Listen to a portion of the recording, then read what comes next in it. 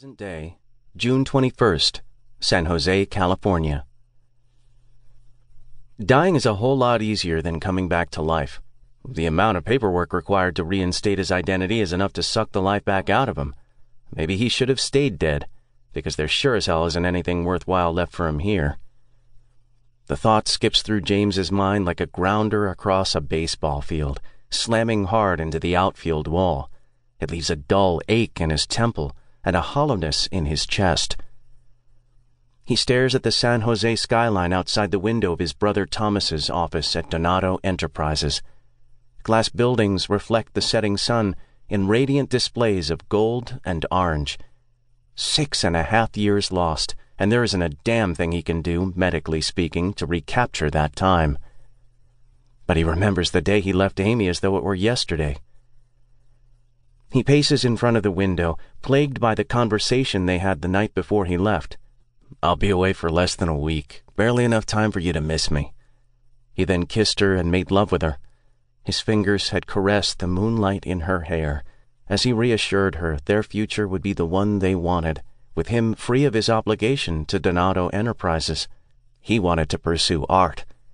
His mouth had traced the supple lines of her thighs, the curve of her calves, as he promised to care for her for the rest of his life. But he failed to keep that promise. He failed her. So much time had been lost, so much of his life lost. His home, his art, his identity, the love of his life. Amy. Her name whispers through him.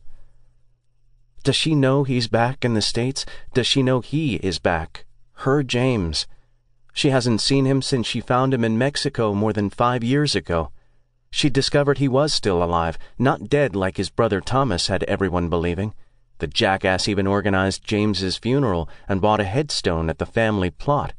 For his protection, Thomas had told him, else Phil would have tried to kill him again in order to save his own ass.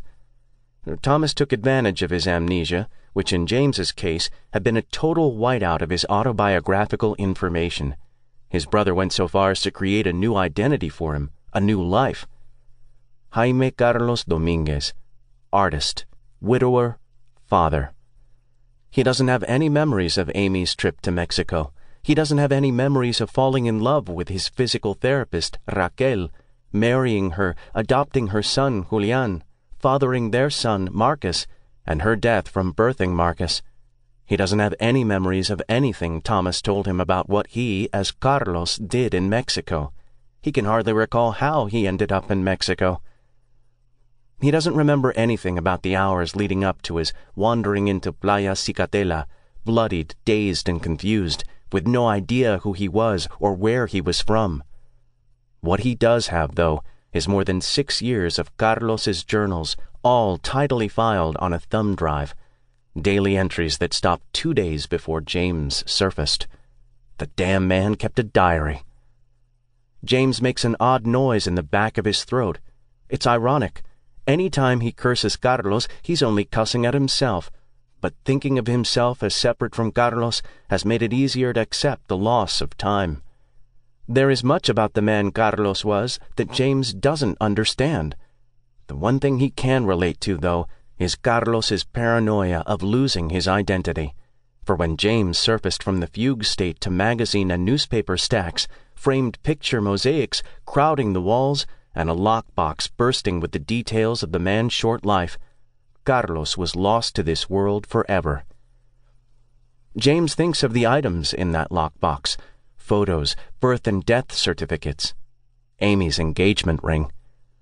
His blunt fingers rubbed the edges of the diamond solitaire ring tucked deep in his trouser pocket. The thin gabardine wool dress pants, scratched thighs long used to board shorts, and the ring is a solid, cold reminder that for the rest of his life he'll pay for his mistakes with more than the physical scars marring his 36-year-old body.